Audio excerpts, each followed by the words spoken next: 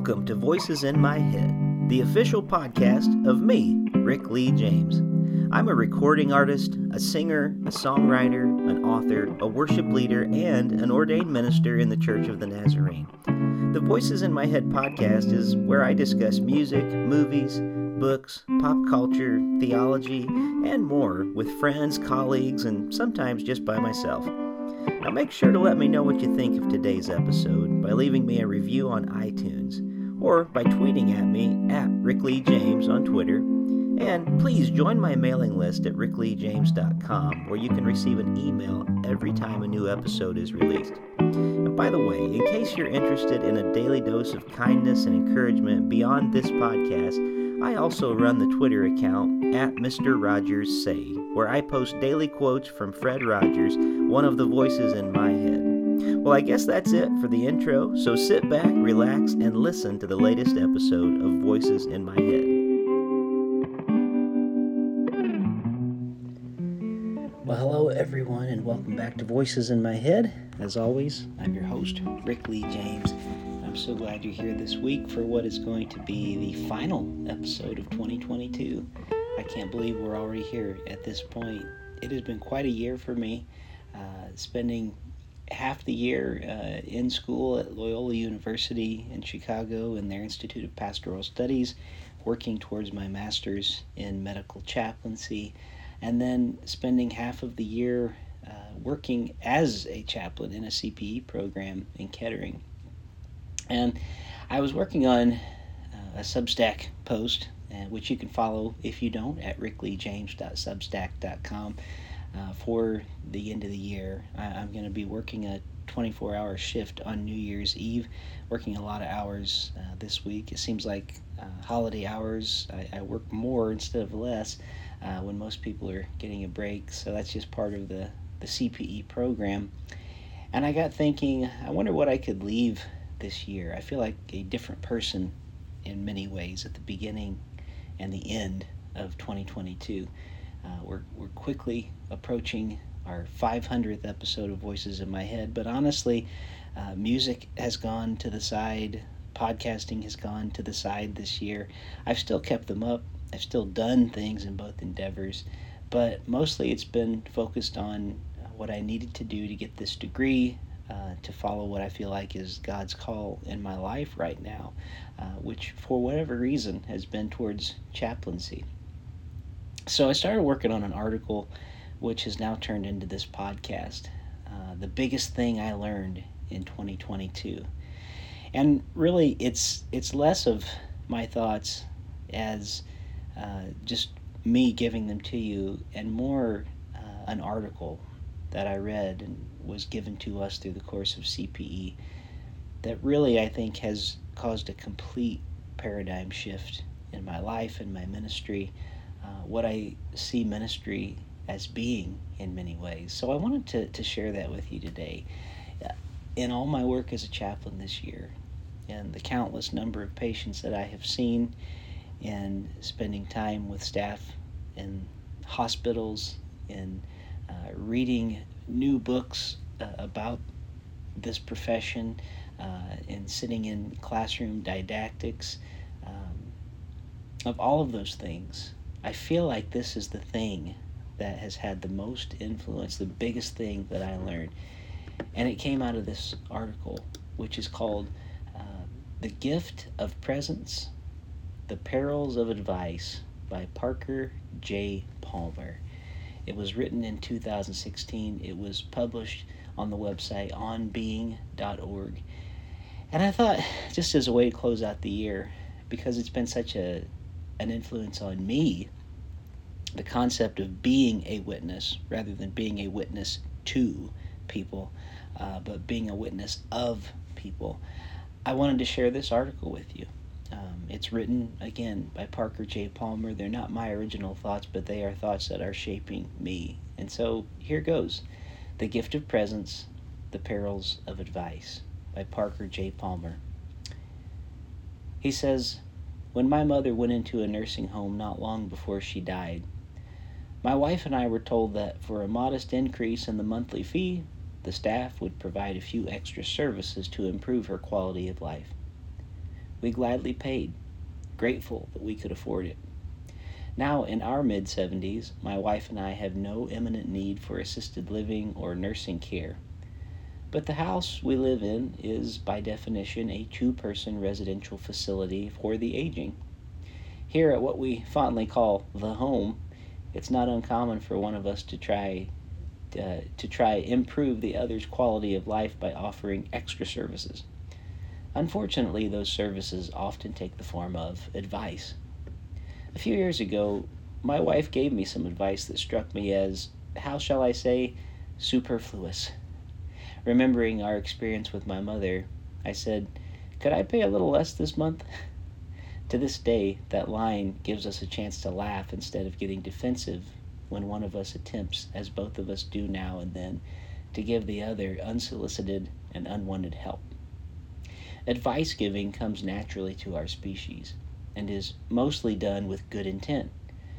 But in my experience, the driver behind a lot of advice has as much to do with self-interest as interest in the other's needs.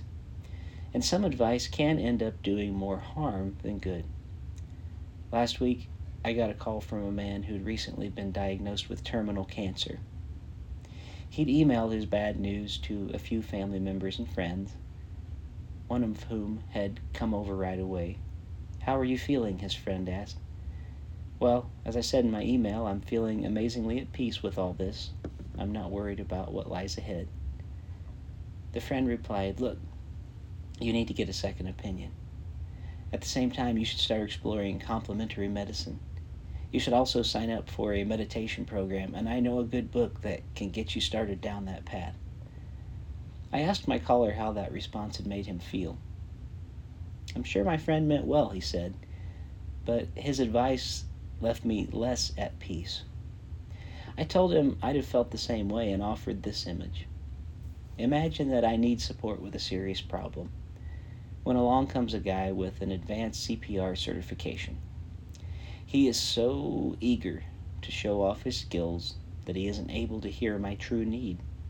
Instead, he starts administering chest compressions and rescue breathing, even though I'm perfectly able to breathe for myself.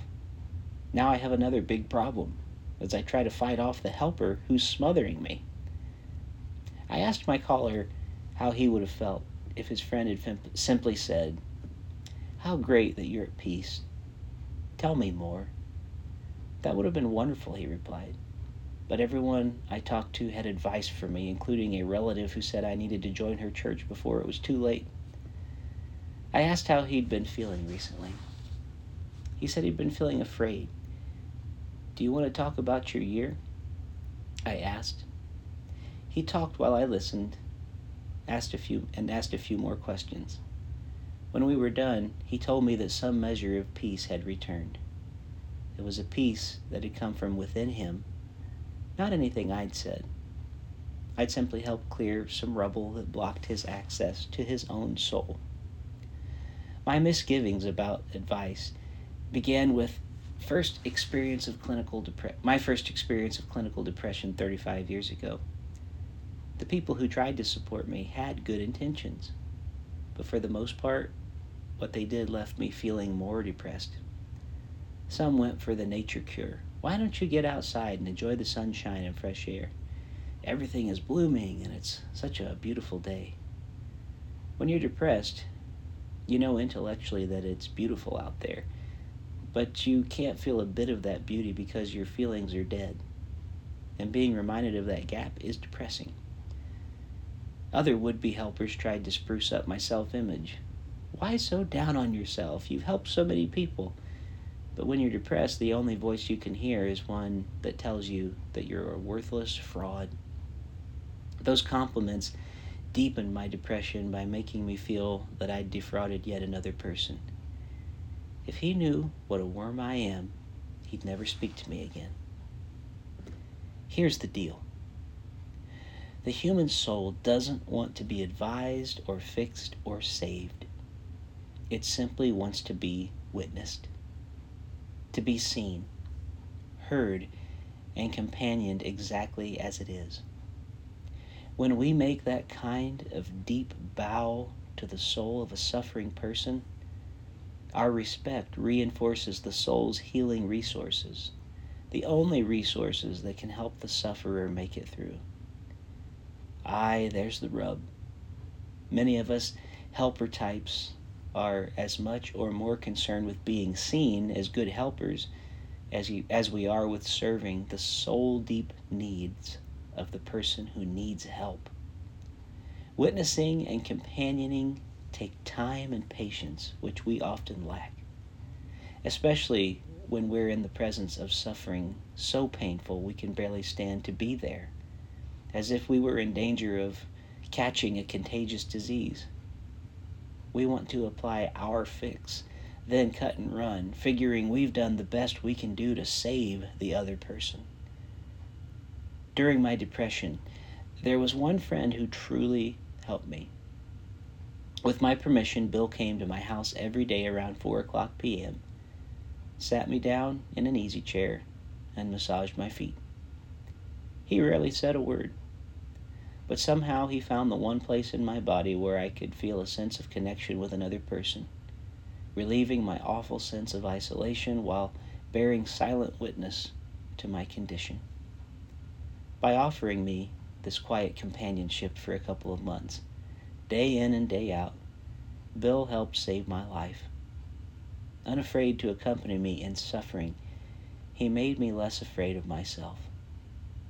He was present, simply and fully present, in the same way one needs to be at the bedside of a dying person. It's at such a bedside where we finally learn that we have no fix or save to offer those who suffer deeply. And yet we have something better, our gift of self in the form of personal presence and attention, the kind that invites the other's soul to show up. As Mary Oliver has written, "This is the first, the wildest, and the wisest thing I know, that the soul exists and is built entirely out of attentiveness."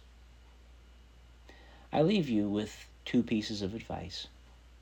A flagrant self-contradiction for which my only defense is Emerson's dictum that consistency is the hobgoblin of little minds. Don't give advice unless someone insists. Instead, be fully present. Listen deeply, and ask the kind of questions that give the other a chance to express more of his or her own truth, whatever it may be. If you find yourself receiving unwanted advice from someone close to you, smile and ask politely if you can pay a little less this month. That article was written by Parker J. Palmer. Palmer is a teacher, author, and founder and senior partner emeritus of the Center for Courage and Renewal. His many books include Healing the Heart of Democracy, Let Your Life Speak, On the Brink of Everything. He's also a contributor to the book Anchored in the Current, Discovering Howard Thurman as Educator, Activist, Guide, and Prophet. And that, my friends, has been the biggest thing I learned in 2022. How to companion with others, how to be a witness to others, instead of, a witness of others rather than a witness to others. See, I'm still learning it. Oh, my sense of humor late at night when I am recording these podcasts because I have to be up at work early the next morning. Well, thank you for listening to Voices in My Head again this year. I hope you've enjoyed it. I hope you'll enjoy the guests in the coming days. Still working to do podcasts weekly, often with guests, sometimes not, sometimes times like this. But I want to wish you a very Merry Christmas, as we are still in the 12 days of Christmas right now. And I also want to wish you a very Happy New Year. Thank you so much for listening to Voices in My Head. Thank you for joining me here this week on Voices in My Head. I hope you'll visit me on my website at rickleejames.com, where you can find out more about me, get my music on vinyl and CD, follow my blog, and even schedule me for a concert or a speaking engagement. Better yet, even a book signing in your neighborhood. You can find all that and more at rickleejames.com. Also, it would mean a great deal to me if you could write a review of this podcast on iTunes. The more positive reviews that we receive, the more visible this podcast will be online. And now for the benediction. May the God of hope fill you with all joy and peace in believing, so that by the power of the Holy Spirit you may abound in hope. God bless you, and thank you for listening to Voices in My Head.